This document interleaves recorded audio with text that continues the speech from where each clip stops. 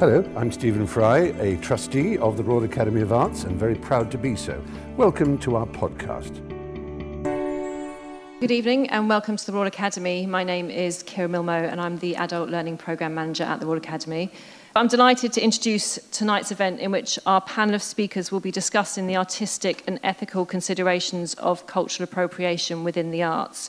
The event forms part of our ongoing Provocations in Art series, which explores provocative contemporary themes and subjects that feature in the RA exhibitions.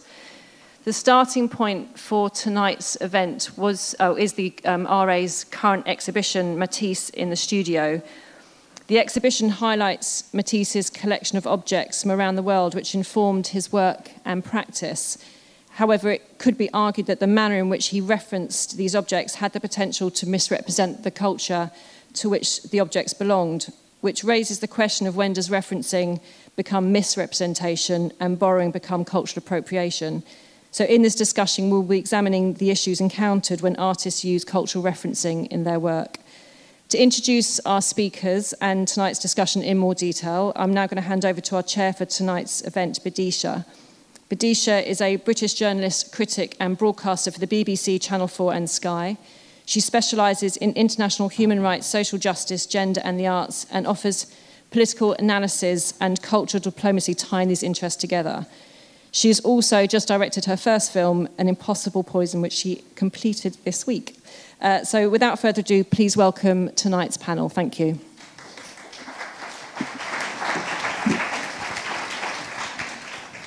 Hello everyone, and thank you so much for attending this sold-out session, which, as Kira said in her very generous introduction, is linked to the Matisse in his Studio exhibition. If you go through the exhibition or you read the wonderful catalogue, which is extremely beautiful and represents both him and the exhibition very well, you will see things which you probably already knew about Matisse in the first instance. So the joyful use of colour, light and shape, his pleasure in objects, and his wide range of influences. In our pre-event discussion, we were talking about how for Matisse, the objects he considered and collected were not Freudian-style objects of dark fetish, but touchstones of inspiration and creativity. He was quite faithful to his objects throughout his creative life. He gathered them around him. His daughter photographed them as a sort of object biography of who he was as an artist. But any politicized late 20th century or early 21st century viewer might be made uneasy by the cultural messages and hints which are underlying that first full view. Matisse was extremely well-traveled and very cultured himself. You will see influences from India, Southeast Asia, Algeria, Morocco, and Southern Africa and Central Africa in terms of the objects and the textiles and the figures that he was inspired by. But the question also arises of how these images and references could be used to reinforce stereotypes or work into a problematic discourse of exoticism, passivity, sensuality, and the primitive, even of gravity and profundity in a complicated way, which we are going to discuss. My name's Bidisha, I'm a writer and broadcaster, and tonight we have Ellen McBreen, Wessie Ling, and Yinka Shonibari. We'll have an hour and a quarter, which will be broken down into an hour of us discussing freely, not combatively, but we are allowed to disagree. And the last 15 minutes will be open to you. We would absolutely love to hear from you. Please keep it to 1 or 2 lines, just so we can hear from as many people as possible. Without further ado, let me introduce our speakers in a bit more detail.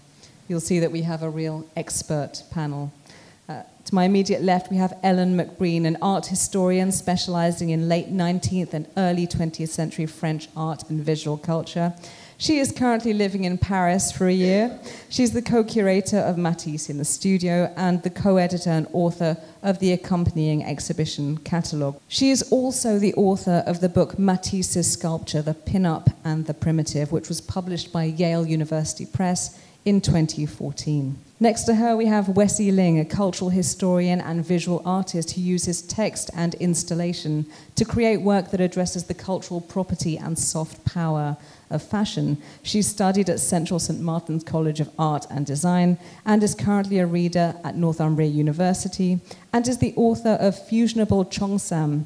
She also co-edited Making Fashion in Multiple Chinas, which is forthcoming. Both in her writing and her visual art, she explores fashion, identity, globalization, post-colonialism, and cultural hybridity.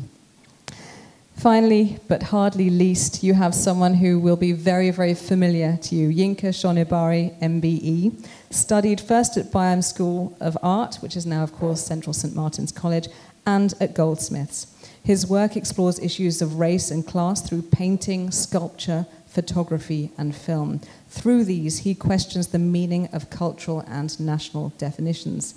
A feature in his work, which you will notice, is the brightly coloured so-called African batik fabric that he buys in London.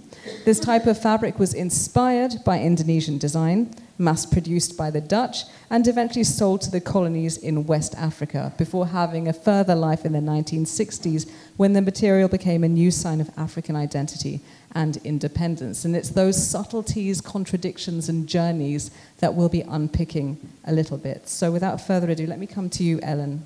As I mentioned, Matisse was not consciously a plunderer or a stealer of other people's influences. So how exactly did he absorb and reference images and objects from around the world? Well, in one word, I would say slowly, because he was someone who, as I hope our exhibition shows, had a broad range of interests, a visual intelligence that brought him to study all kinds of objects from around the world.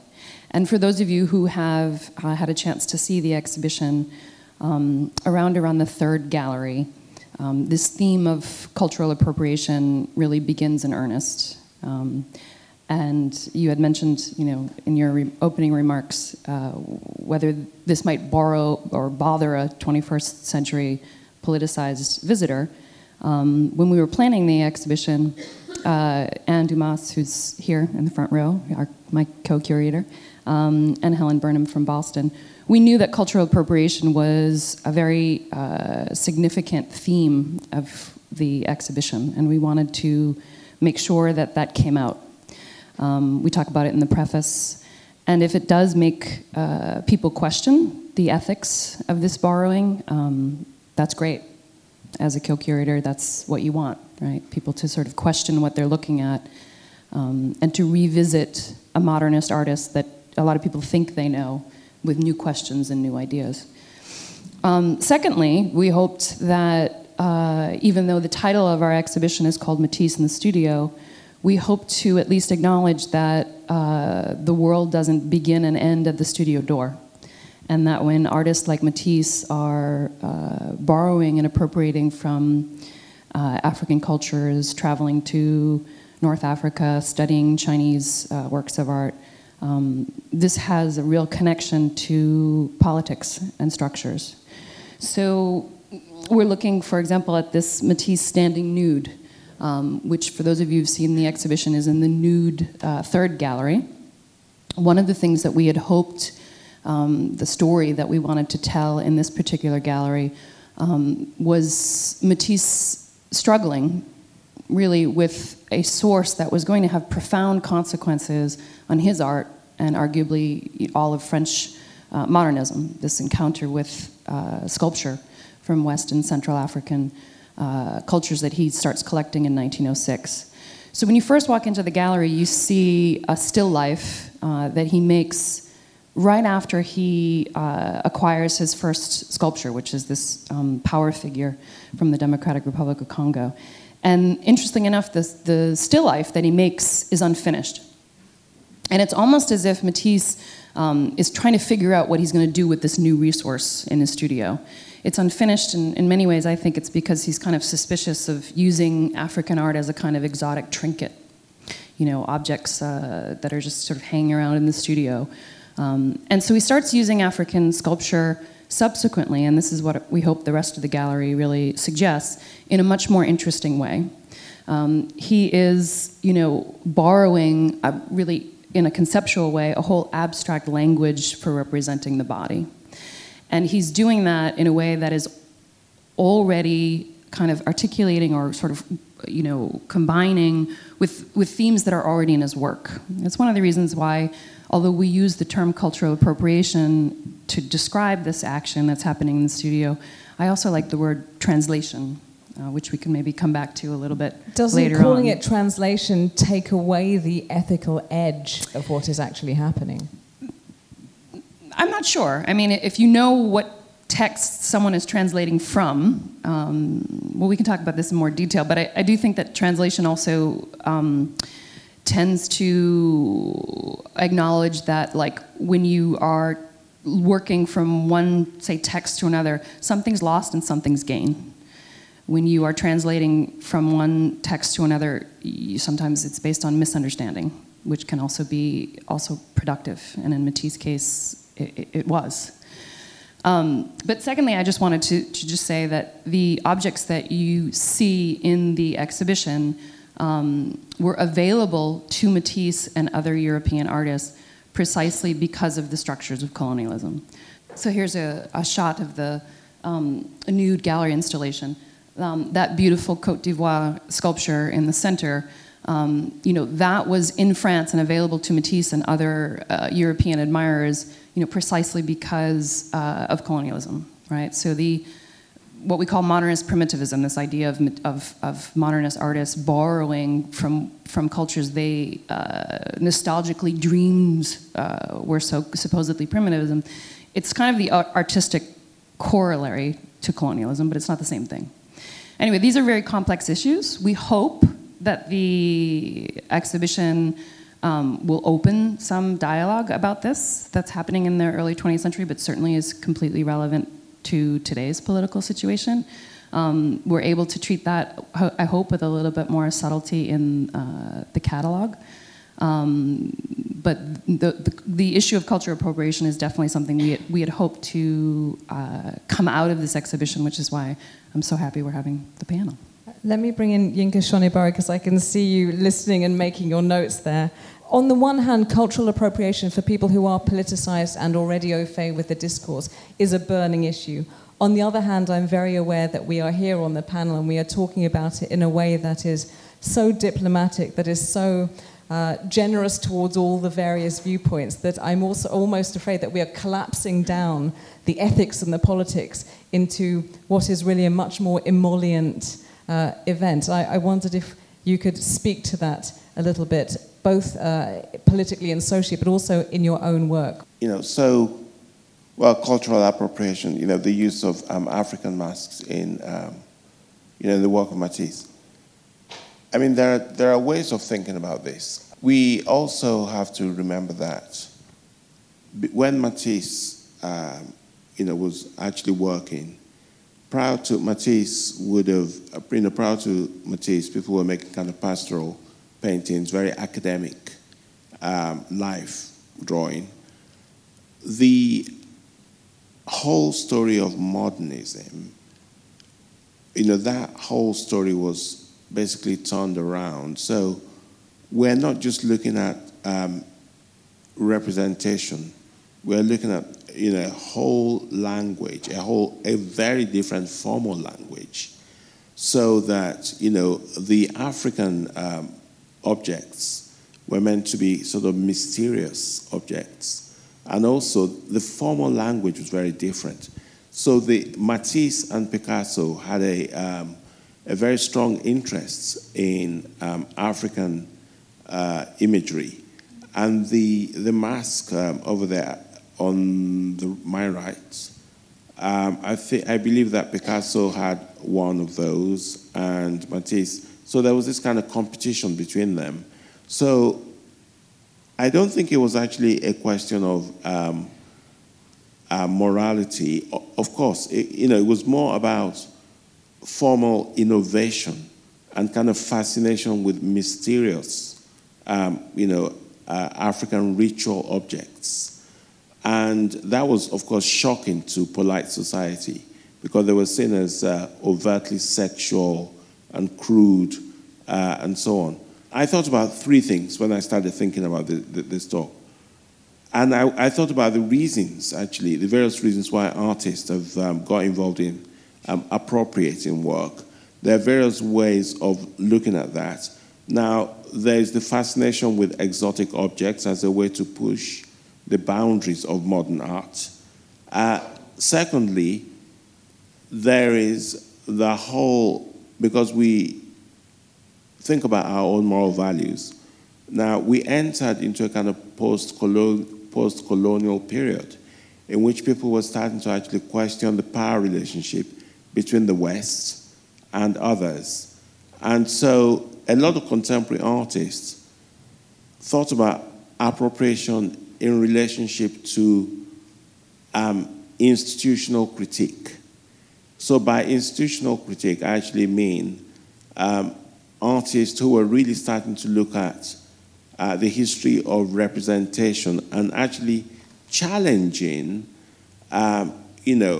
the image and the way that the image is being used. So in other words, I'm talking about basically the questioning of stereotypes. I don't want to use too many technical terms, but the whole kind of, post-structuralism and so the artists like, Cindy Sherman, Louis Lawler, there were artists who were actually deliberately taking historically oppressive imagery and, parodying them or doing something with them. So that, and then, of course, there is appropriation, which is simply based on admiration, inspiration. People liked other things from other cultures, and they were being influenced by that.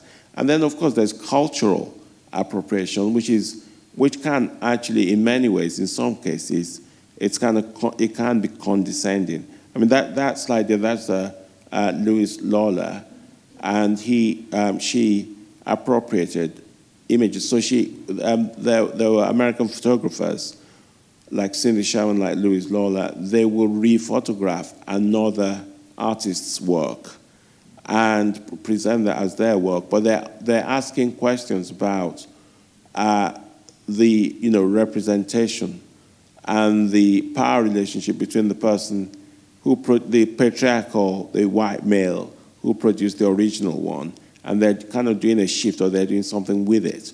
Can we go to the next one? So we'll just go quickly. And then, of course, with appropriations, there's the issue of copyright. And there are artists who don't care about that at all. Now, this is Richard Prince. He takes the archetypal male American male image, macho image of the cowboy from the Marlboro advert. And Richard Prince has actually been sued many times for his image. He's constantly going through lawsuits, constantly being taken to court. And so can we go to the next one? This is the really... Yeah, so that's and that's one of mine. Again, I would say that my work more or less falls into what I would describe as the kind of institutional critique. And so it's more of a kind of a parody of a well-known image, and then I do something with that. But I won't talk too much about that, so we just go to the next one. And that's just another example of something I've done.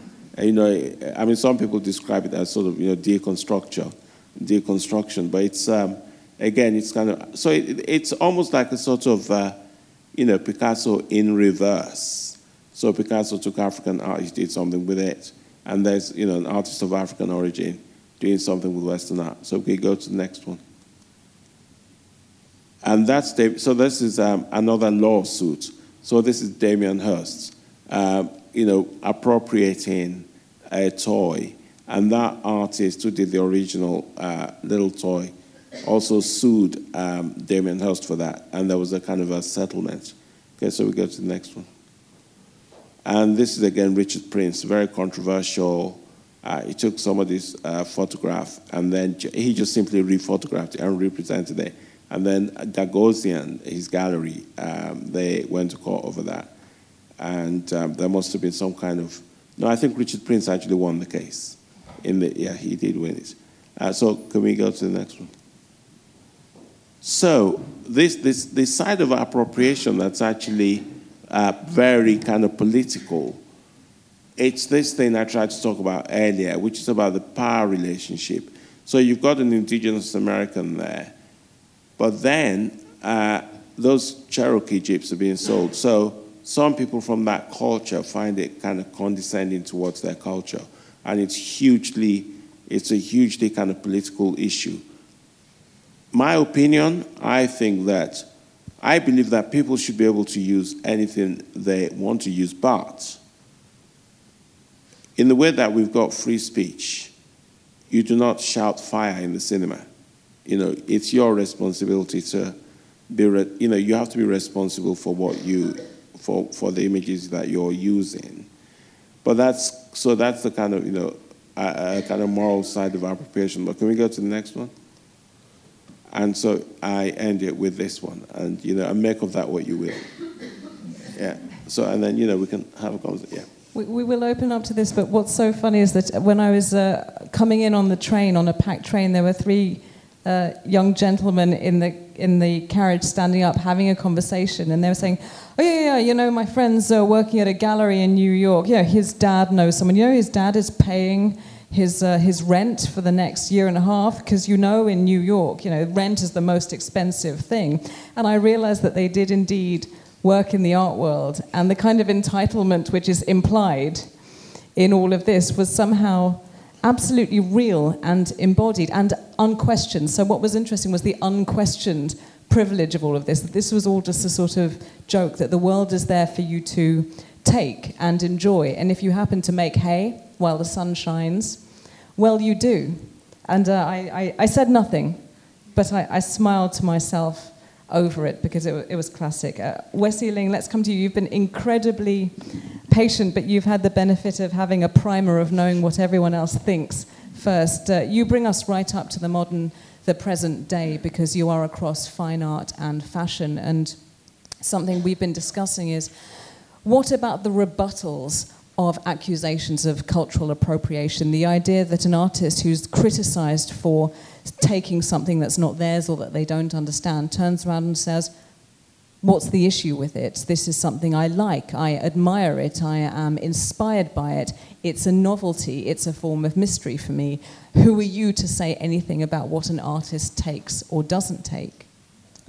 I think you pointed a very good point with that, with the similarities and also differences between the art world and also the fashion world. And we come across quite a lot of examples in the fashion world where recently we have a lot of discussion on cultural appropriation, particularly as we discussed earlier on about that recent example of Marc Jacobs' 2017 pastel drag-lock shows, where he sent down tons and tons of white models but wearing sort of pastel drag-locks. So that was one of the accusations that he's been experiencing with the press at the moment. The response that he had was primarily that he didn't see colors of people, he only see people. So it looks as if it is quite a sort of democratic way of getting away with that questions without really getting the nitty-grittiness of the issues of race and power. And I think at the same time, earlier on we also talked about these sort of power relationship in the art world and also in the fashion world. And in the fashion world, we had quite a lot of sort of ideas about how fashion is already in the market. It's meant to be a business approach and also the commodity. So the idea about fashions needed to be sold in the market is quite kind of an understood statement. Therefore, many of those discussion that we draw around within that subject is primarily about whether cultural appropriation is a bad or good thing.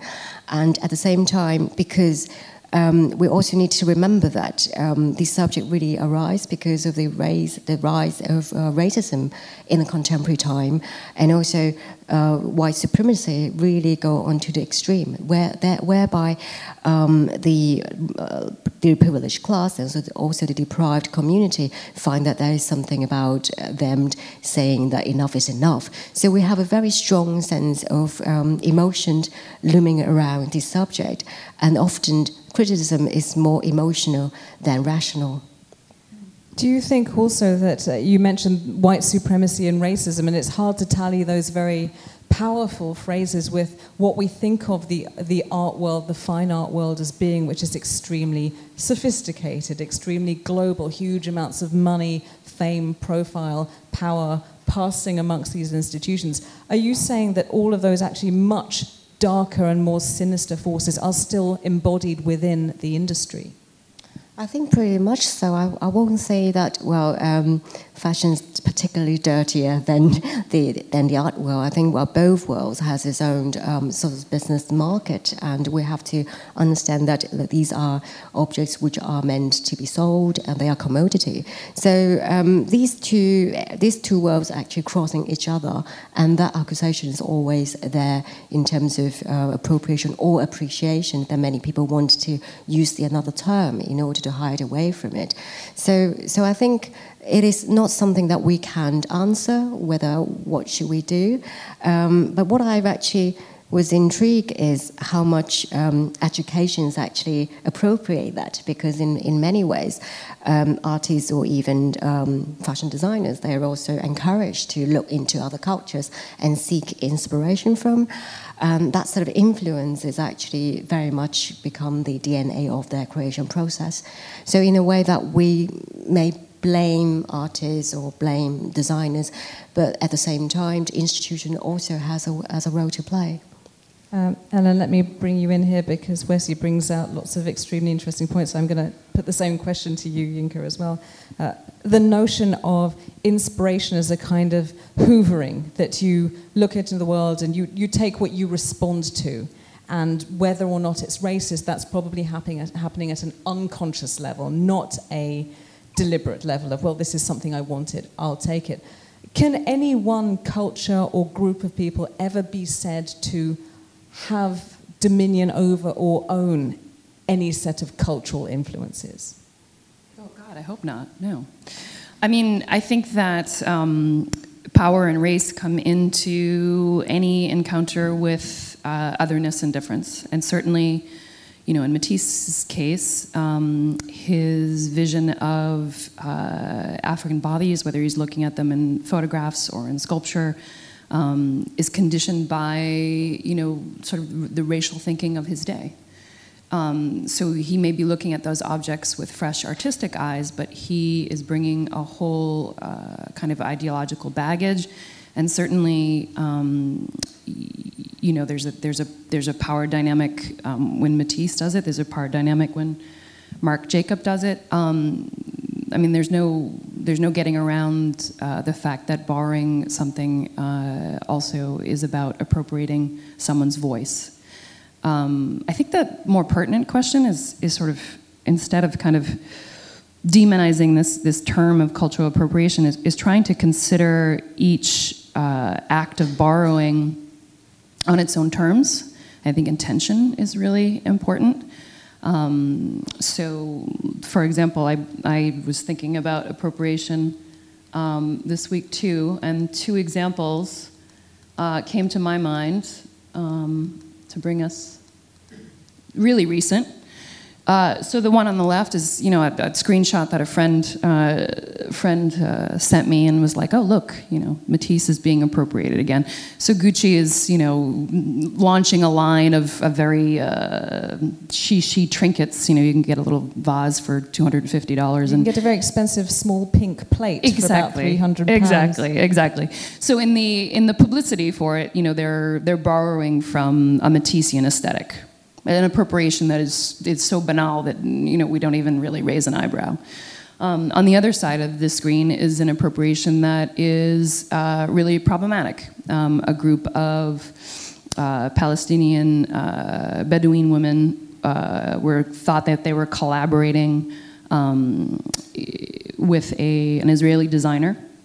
And so they did the embroidery on this dress, didn't realize that the dress would be in New York Fashion Week for a fundraiser where the funds were going to a group called OR, which happens to be involved in resettling many villages in the Negev and, sort of, in many cases, sort of over what were once Bedouin villages.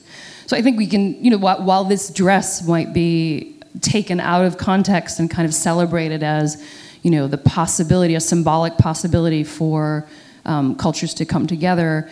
Obviously, the function of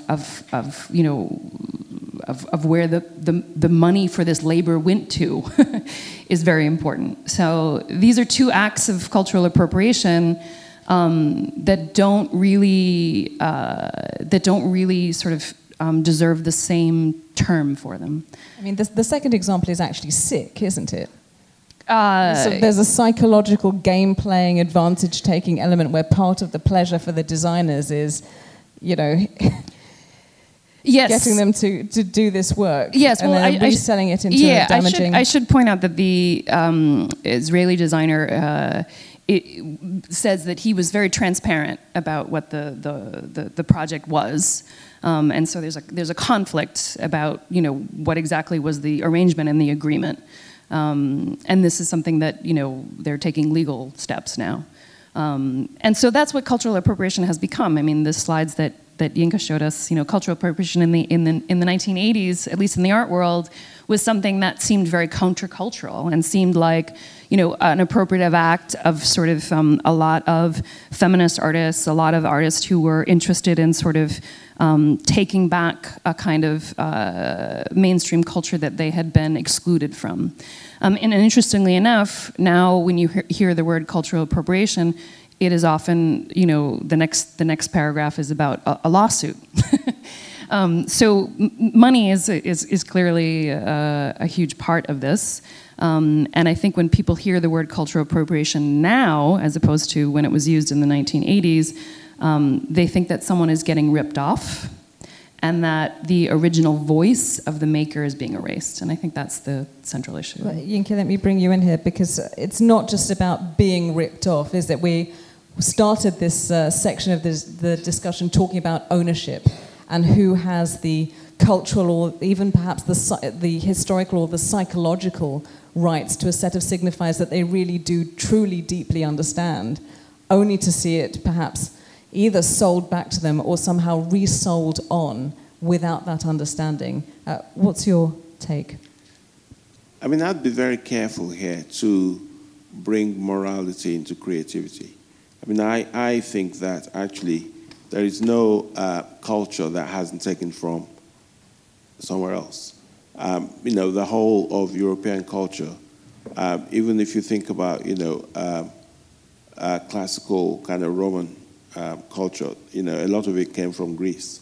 And you can't be a creative person if you're going to close your eyes.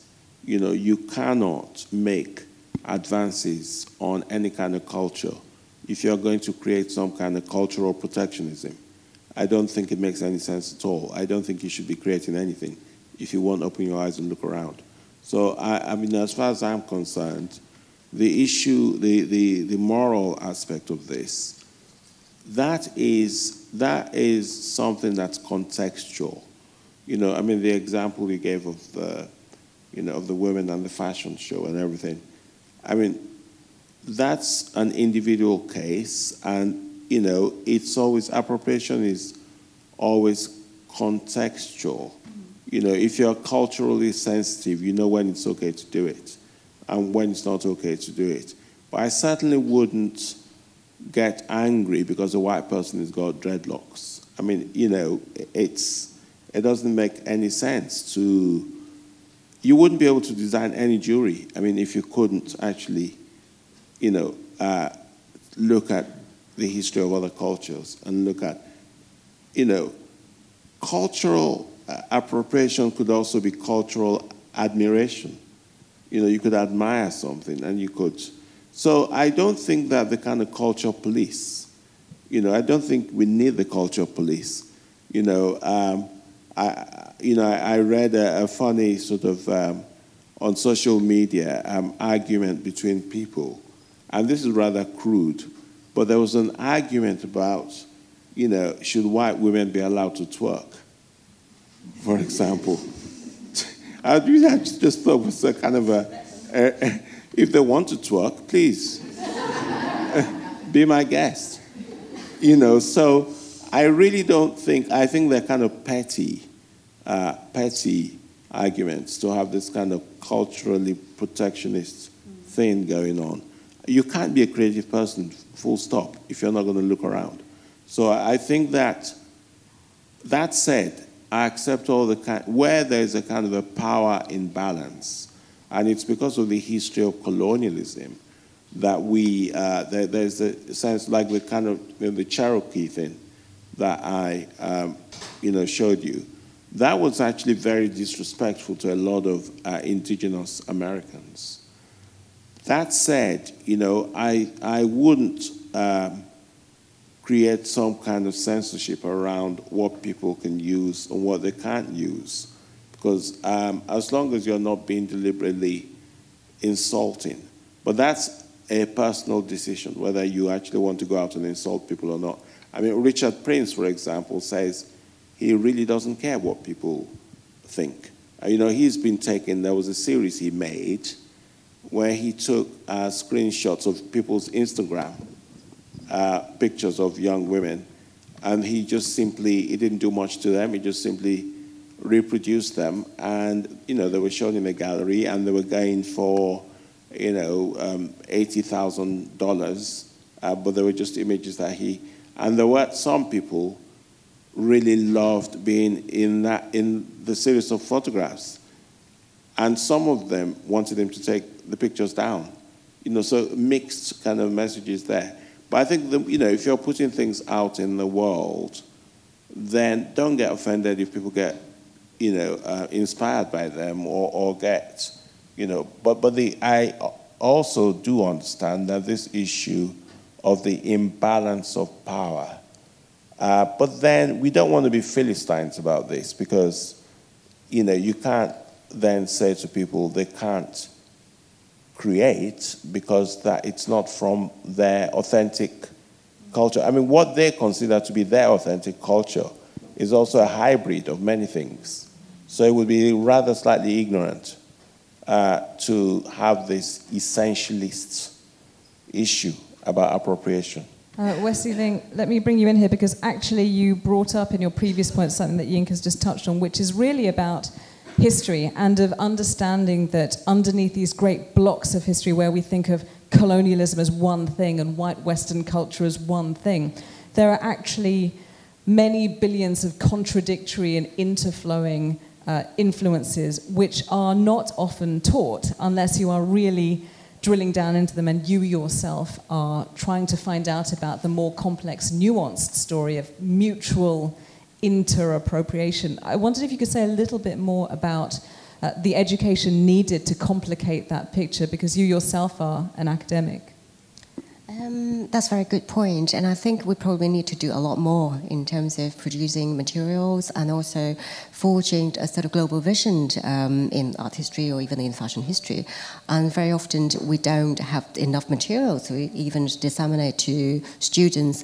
So in a way that we can't blame the creators not to have that consensus of what they should create or what not, but it is about how knowledgeable are they.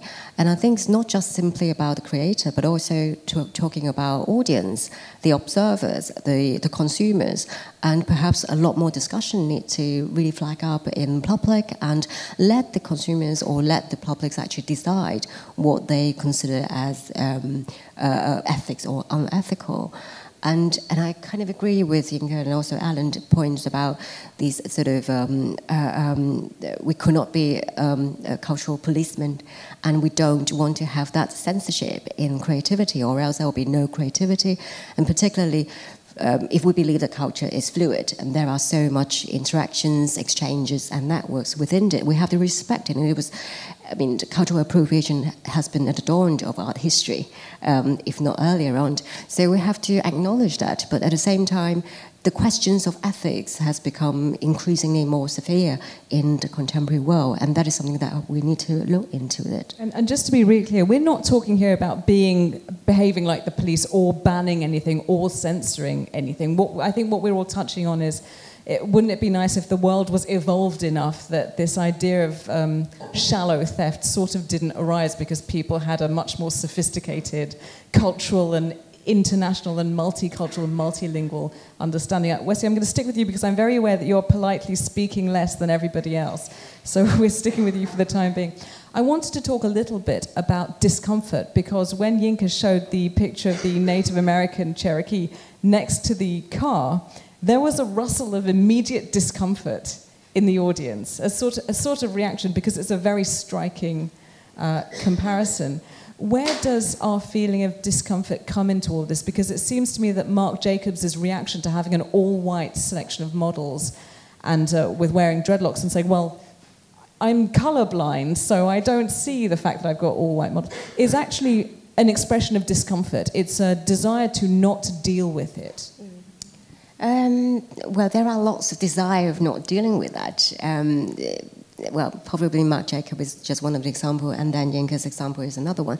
But I actually want to point to more about the sort of culture of ownership. And I think primarily what we are facing nowadays is also about how much we wanted to claim possession or claim ownership for something. And therefore, when culture has been appropriated or when something has been copied, just in a sense, some community would have that sort of feelings as if it is something that they shouldn't, the high power shouldn't really approach it.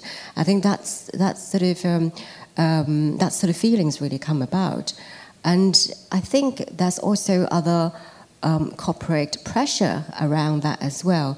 And I recently, I was actually currently looking at currently doing a project on the laundry bag, which is a checkers bag, which you probably find it quite a lot in laundry shop, and is a very cheap plastic bag.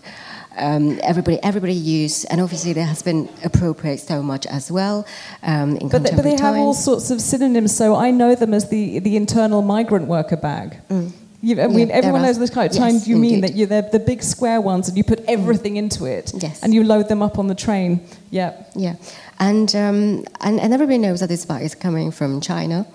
But if you talk to different communities, and different communities claim possession, claim that they have certain kind of affiliation. Thank you. And that was a fascinating stories when I uncovered and when I talked to more of those community. And when I go to Thailand, I realized that in fact they have their own versions of this bag, but it has nothing to do with China. So they produce it and consume nationally. But the Thai people didn't even know, and they thought that it probably come from China. They thought they probably copied China with that bag. And until some people know that it was actually produced and created within Thailand, then there are other types of people want to begin to claim ownership and want to sort of appropriate as part of the new Thai creative industry. So I think there are also corporation power and also institutional pressure to make it into to make it into something that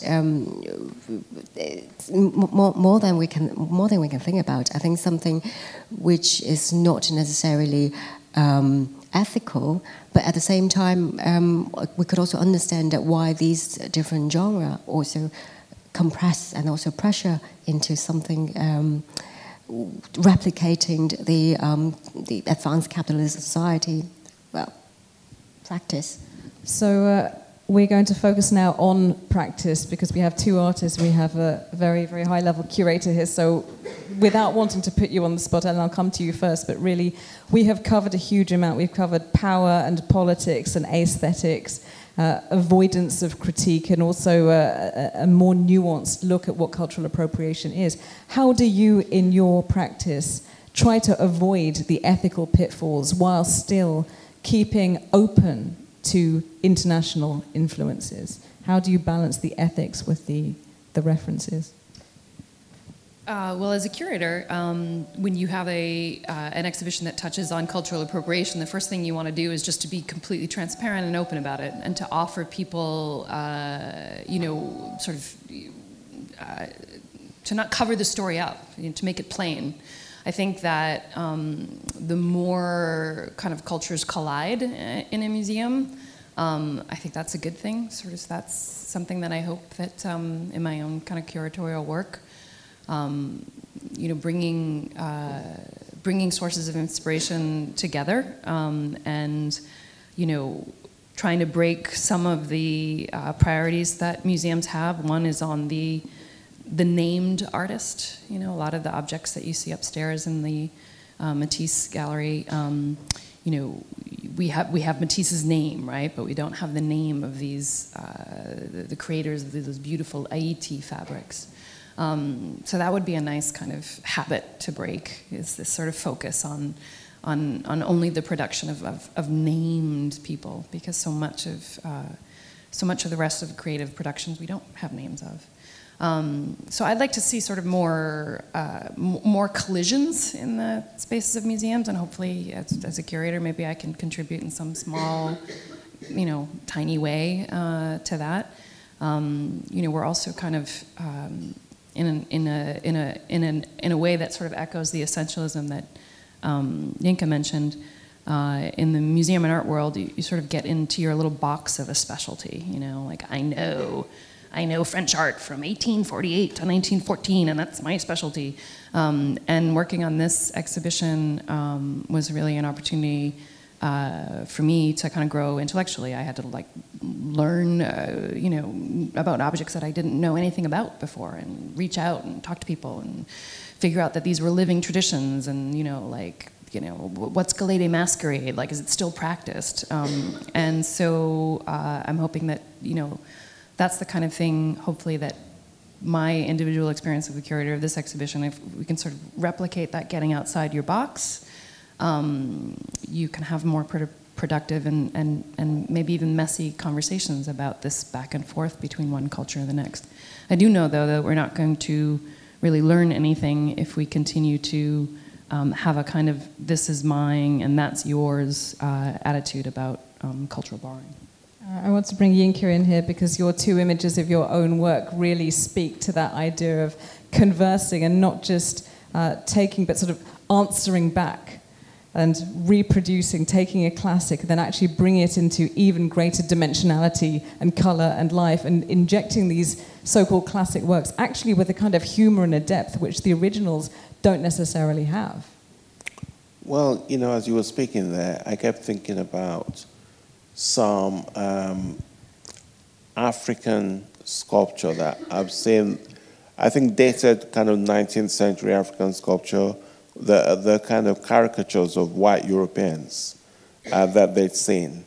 And so, there is travel in the other direction as well.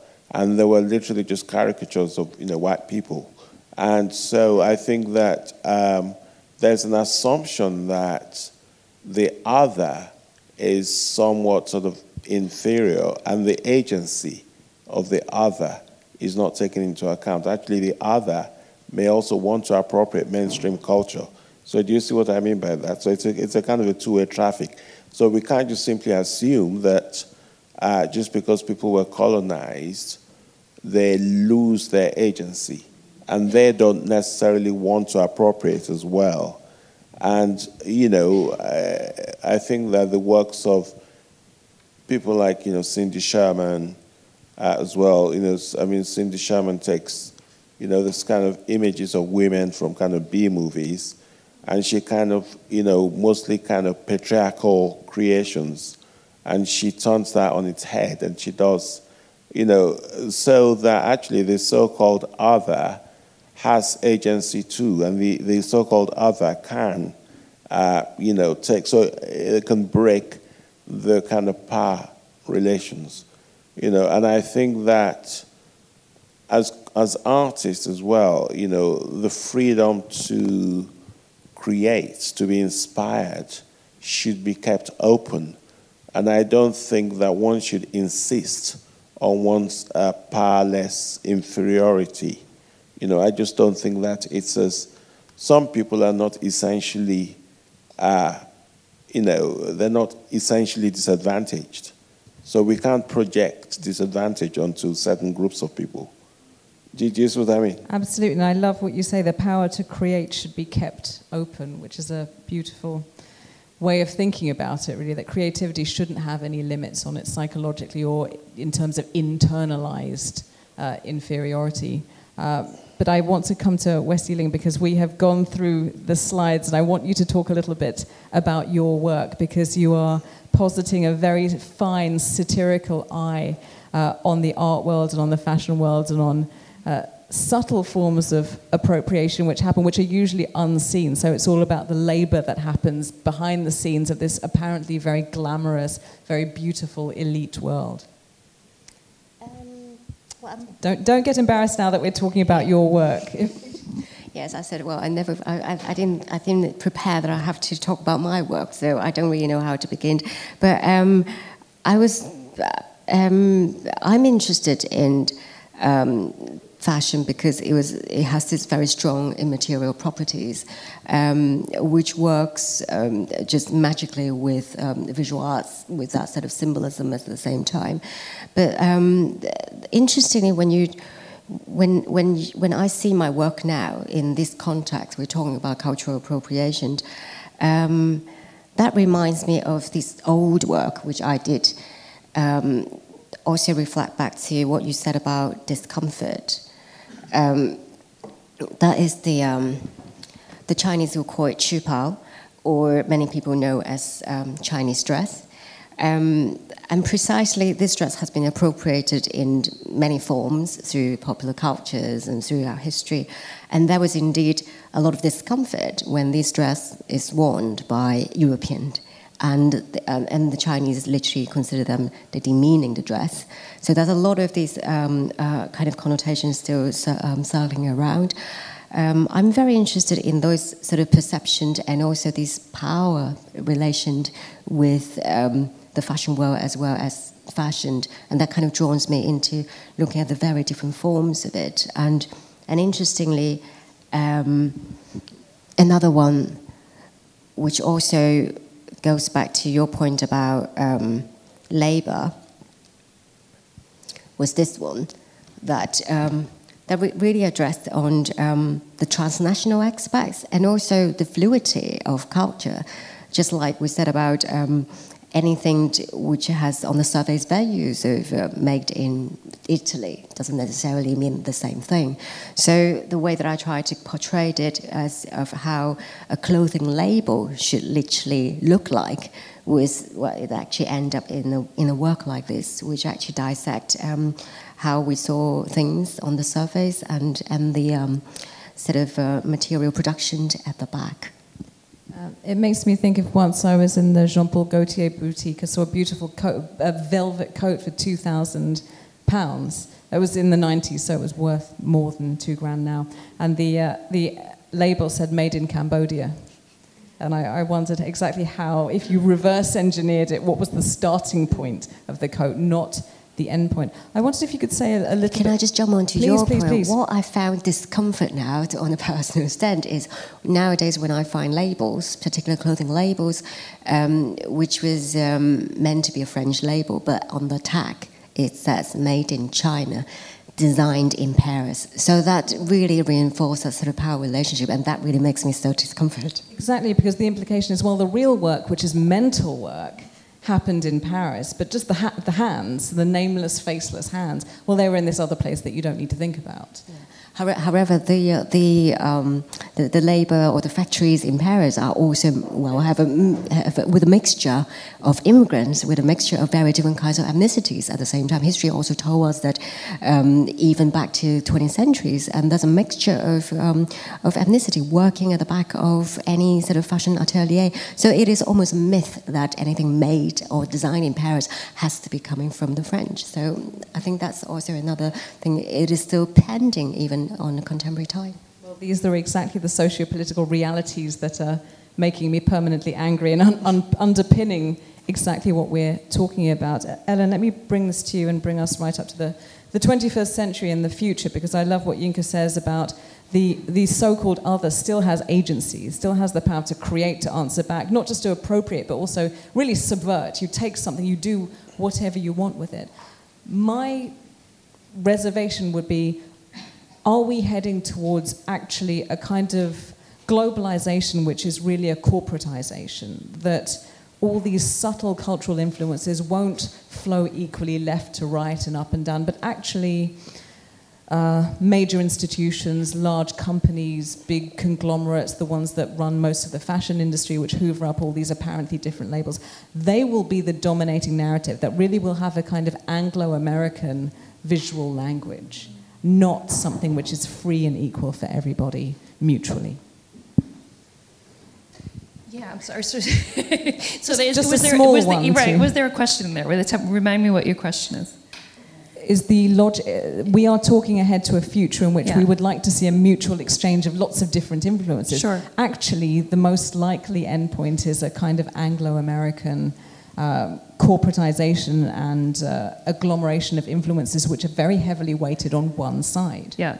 Well, I don't think it's inevitable. I mean, I'm not a pure pessimist, and I do think that there are moments in which you have this kind of eruption and hopefully a kind of voices that are outside of the mainstream ones are indeed available if you have the energy and curiosity and passion to look for them. It is true that we think maybe we live in a world because we are so connected that we are more global. I'm not sure that's entirely true. When things become so hyper available on the internet, often the origin of where something started from is lost. I mean, I remember when I was a kid, it's like if you wanted to, steal somebody's dance moves, you had to actually go to that region or go to that club, and now it's like you just get on YouTube and it can be you're stealing something from somebody else who stole it from somebody else who stole it from somebody else, and so the entire genealogy of what you're borrowing from is erased in that kind of that hyper way that everything is so incredibly available to us now. But I'm not entirely pessimistic that it is impossible to still seek out authentic expressions which are exciting and mind-changing. Let me put that same question to Yinka and Wesley Ling briefly, and there'll be one more after that. Then we're going to open up because we would love to hear. We can feel the audience sort of gearing up for a question. But that question was about whether globalization will actually make the global conversation culturally more monocultural rather than more multi-layered. Some of these arguments I see as economic ones. If you look throughout history, the poorest people's cultures seem to be the most desirable to the wealthy. There's something edgy, there's something, in France, the 18th century, peasant clothes were very fashionable. So people pick from what they can't have or what seems a bit risque or a bit distant. But then, the argument is always controlled by the richest people. So the richest people appropriate because they got the economic means to appropriate, and it's different. Do you see what I mean? So there's a kind of economic and political argument. So if the West, in a few years' time, it may be that actually we all want to speak Mandarin and we all want to be Chinese and we all want to be, do you see what I mean? So it depends on where the power is, and we copy that, or we copy things that seem so really exotic, but we've got the power to, but there's certainly, I don't think you can have this whole debate and then exclude the economic argument. It's always about money and power. And so the dominance will always be with the richest. you know, in the way that the Romans dominated Greek culture and took over, and then it became kind of Roman. Do you see what I mean? So it kind of moves depending on, you know, the Ottoman Empire, you can say the same, you know, so it sort of moves around depending on who has the means to dominate the most. Wessie, let me bring you in. The last question, just to give you all a heads up, is just a very short one on how you'd like to see this debate moving forward, practically, in terms of your work as artists, as practitioners. But I wonder if you could answer that previous question about who is it that controls the global conversation? Will the global conversation become skewed because of the power relations? I do agree with Yinka's point about the cooperation power being really in sync with where we're situated now, and we cannot neglect about economic power because we all experience that as a huge pressure. But I'd often think about whether there is certain kind of, or maybe what is the kind of new resistance that we could have as an individual. I often feel like I would be very sad if look back 50 years afterwards and say, well, what was so influential in the 21st century would be global power. I'll be very, very sad if not something new coming up as a resistance with that sort of control. And I don't know what could be the solution, but I often think whether the digital evolutions would allow us to have a bit more autonomy with the young generations who are pretty capable of serving the technology. Could that be a way to? Could that be a sort of a resistance to the big power that we cannot break it down? So that's something that I was thinking of, but I don't really have an answer. You know what, your line about searching for the possible resistance to all of these big hegemonic powers is so great that I want to end there before we open up to the Q&A. Hi, yes, that was a really interesting discussion. Thank you very much.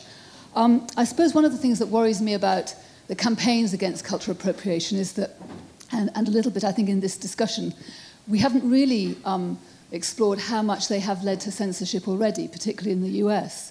So there was the particular example of the artist who painted Emmett Till in his coffin. And that was sort of not officially shut down, but it was effectively shut down by campaigners standing in front of the picture. And that atmosphere of censorship seems to me very dangerous in relation to this debate. So it's not really just an intellectual debate, there's something going on, often actually led by sections of the left. And I think that one of the things we should really be asking here is, shouldn't we be defending artists to not care what people think? Because that seems to me such a major stifling of creativity if you start from the point of view of caring what people think. So though I respect what people have said about respect, I think there's a potentially dangerous aspect to that, where we start putting people in the position where they're artists in the position where they have to be careful what they think. And I wonder whether, particularly, the artists have found that affecting their work at all so far. Shall we take one? Let's take one more. Right, yes, thank you very much. It was very interesting. I broadly agree with what Yinka said about being open to other cultures and so on. But there's a very interesting case that's going on in the States at the moment, which pushes it to an extreme, which has led to all sorts of people resigning. It's occurred in feminist philosophy, and it concerns the notion of trans identity. So, it's now generally accepted that somebody can declare that they were born male but have become female. And there was this woman philosopher who is, to all intents, white, who has declared that she is actually of a different racial origin and is writing from that perspective. And it has actually raised real questions about the limits of appropriating. Again, I think probably it's the case that it's contextual. I think in some cultures there are particular terms for people who think they belong to a different race. I think in Guyana it's probably the case. But for me, this really pushes it to an extreme as to whether or not there are limits to one's I'm not going to say appropriation, association, identification with another culture that's not one's own, and how the gender and race issues are different issues. That's interesting. Okay, so we have two. One is on censorship, the limits on artistic freedom, and also on how far can you push a sense of identification, association, and appropriation. Well, first just for those of you who may not know the background to the recent story that the first questioner, the painter is Dana Schutz, and she included a painting at the Whitney Biennial earlier this year that was a very expressionistic rendering of the original photograph of Emmett Till, who was brutally murdered and was in U.S. history a kind of a linchpin moment in the civil rights movement. And Emmett Till's mother had the body of her son exposed and photographed very bravely, so she wanted to have the world see what they did to her son. So here comes Dana Schutz. She is a white artist born in a suburb of Detroit, and she appropriates this photograph, and it's included in the Whitney Biennial. An artist, a contemporary artist whose name is Hannah Black, who is from the UK but lives in Berlin and New York, organized a petition, and basically the main charge to remove the painting from the biennial and also to even destroy it was that this was an extreme example of like aestheticizing an atrocity. And that the critique was that that wasn't a story that was hers to tell, right?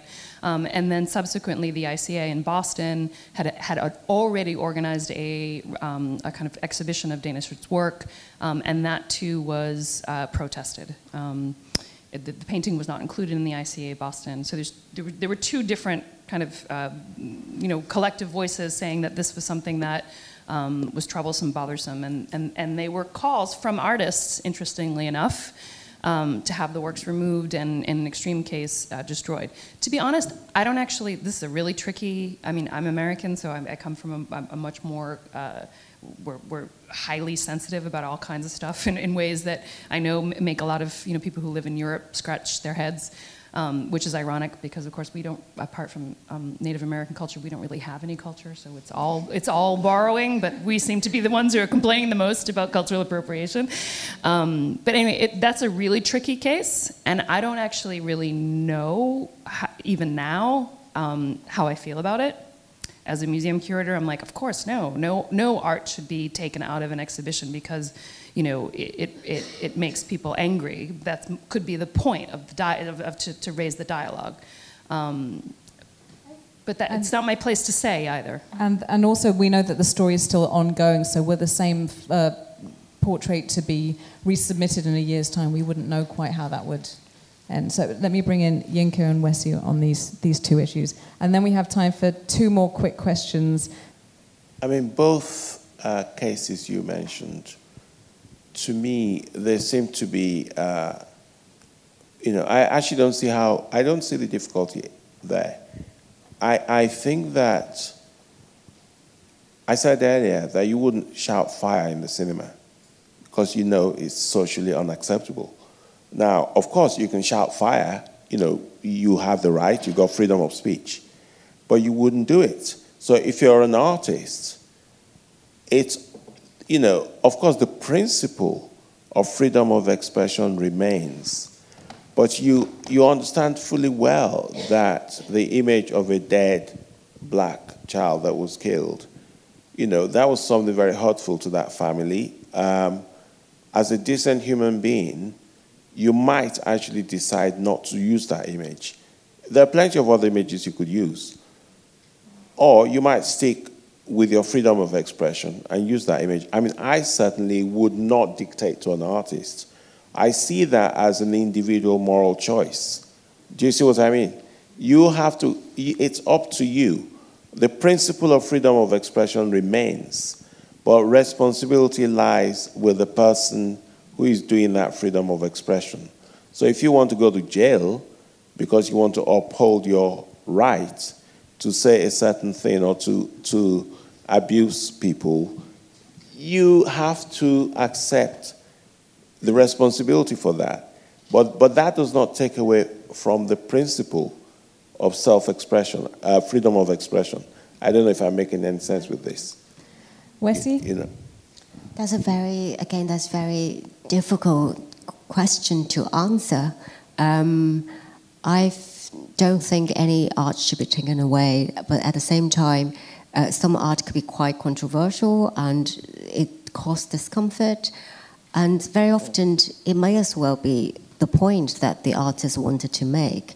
And it's a very tricky point as if how much ethical consideration that ones need to consider when you're going into a creative process. And therefore, it's not my place to decide whether it should happen or the art should actually taken or not taken away.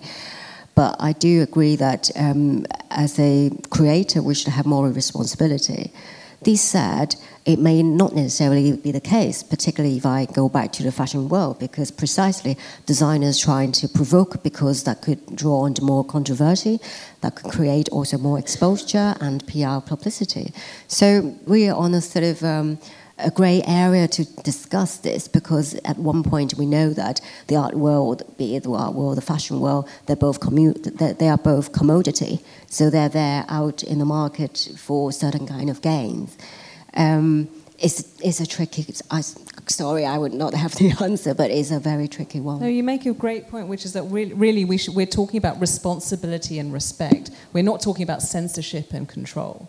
No, it's a fine distinction. We're not talking about behaving like the police. We're just saying that part of being an artist is also being a thinking, empathetic, complicated human being who thinks about the effects of their work. And that's all we're really saying. We have time for two more absolute quickies, please. Going back briefly to Matisse, looking at his cultural appropriation, it seems to be more from a stylistic point. And when I think of the work of the artists on this panel, it's also from a sense of fun in a way, and in a style, there's a sense of humor in it. Obviously, there's more to it than that, but that is something that I get out of your work. Do you have any comments as to, in that sense, where is all this today's cultural appropriation going? That's actually such a great question that I think we should have that as our closing question, because you mentioned Matisse and you also mentioned humour and fun, and that's a great closer. But I had promised another one here, so we're going to attack yours first. Well, just quickly, I think the Oliver Wendell shouting fire in the theatre came from when he made a judgment against someone in America who in the First World War was campaigning against America going into the First World War. So it was a metaphor. So actually what the judge did was jail someone saying, I don't think America should go into the First World War, and the metaphor was you wouldn't shout fire in the theatre. And I guess that is the difficulty sometimes in a the current political climate will change. So in the sense that if you're trying to stifle or think about what is appropriate or not through a political mechanism for artists, that's really difficult, because presumably in some ways artists have to be led by their own selves, because politics will change. So it's just, how do you manage that, I guess? Okay, these are two great questions which fuse together. Given the turbulent political times in which we live, how do you maintain a sense of your inner voice, your non-reactive voice as an artist? But also that wonderful question about Matisse. Matisse's appropriation is actually coming from fun and from humour and from joy and from beauty, as indeed do the works that we've discussed of your own today. So whoever wants to take that, there'll be a beautiful closer. So. Well, I mean, I would say that, we all have a social responsibility. We exist in a context. What's okay in one culture is not okay in another culture. It's up to the artist to decide, if I do this, will this really harm me in this context? If I was in China, Ai Weiwei is a good example. He did certain things, he went to jail. He could have done that here, maybe he'll be fine. Do you see what I mean? So it's up to you to make that judgment as an artist. If you're prepared to go to jail for it, then it's up to you. Social context is important. And then what you said about humor in art. again, that's contextual. There are a lot of the appropriation that happened in the 80s and the 90s. They're very much linked to French continental theory, and they're very much linked to, post-structuralist discourse and deconstruction, questioning the patriarchal order, questioning representation, and so on. So there's a kind of an intellectual climate around that work, and some of it might be funny, some of it might, but so I think context, where they were doing it and the social things that kind of surround that, has a lot to do with it. There are artists who are quite happy to go to jail. I'm not prepared to do it, but somebody else might be prepared to do that. So, it just depends on where you are and where you're doing it. Wessie? I think the two questions actually answer themselves in a way that, I suppose many artists, if not all artists, are also bound by the social and political environment around them. So very often that their work has been informed, if not having a dialogue with the surrounding areas that they're situating. But being an individual artist, very often we are kind of quite vulnerable. But at the same time, we need to react on the situations that we're facing. So humor and irony could be a strategy. In many ways, are strategies for artists to tackle those issues in a way that we cannot change the world, and we're not politicians, therefore we do not have that power in order to tackle it. But using irony and humor could be a way to address some of those issues and also open up dialogue. And I think for many artists' work, we're not, for some activists, maybe it's slightly different, but then for many artists, we want to change the world using visual tool. So that sort of irony and humor allows us to extend the visual to reach a wider audiences, and therefore allow us to speak our mind and also address the issues that we want to express. Thank you very much for that, Ellen. We come full circle, returning to the humour and the delight and the joy in colour and form and shape that we discussed right in that first line of tonight's session. Could you bring us back to Matisse and to that sense of play and of positivity? Sure. In one sentence. Okay. So I would just like to echo what Inga just said about the context and the importance of trying to go a little bit further than just a pleasurable view of something, to try to understand the context of what you're looking at. So for me, when you say that Matisse's appropriations are purely stylistic, I guess an interesting question to leave on is if that's even really possible. Is there such a thing as just doing something purely stylistically, purely visual, when we know so much about how these things are attached to peoples and cultures and power structures? So I hope that if we continue to think about cultural appropriation, I know, I'm a professor of the undergrads, and this is an issue that I kind of come back to all the time. It's a way in to another culture. It's a way in to tackling difference and opening up dialogue. But the context of what you're looking at is so important. So if there's anything that's going to sort of move us in a positive direction, it's more visual intelligence and more reading history.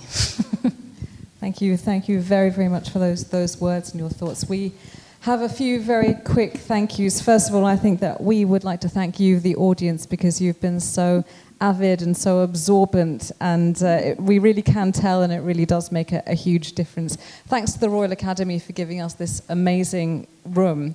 Thank you also to Kira Milmo and Sarah Sassanelli, who I've been in talks with as we set this up. Their attention, their care, their sensitivity, and yet their desire to push the edges of the conversation.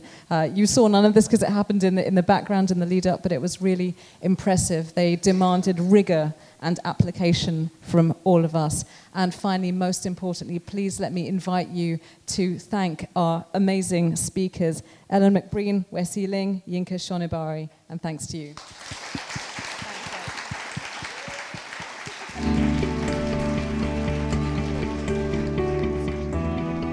Thank you for listening. For more information about the Royal Academy, please visit www.royalacademy.org.uk.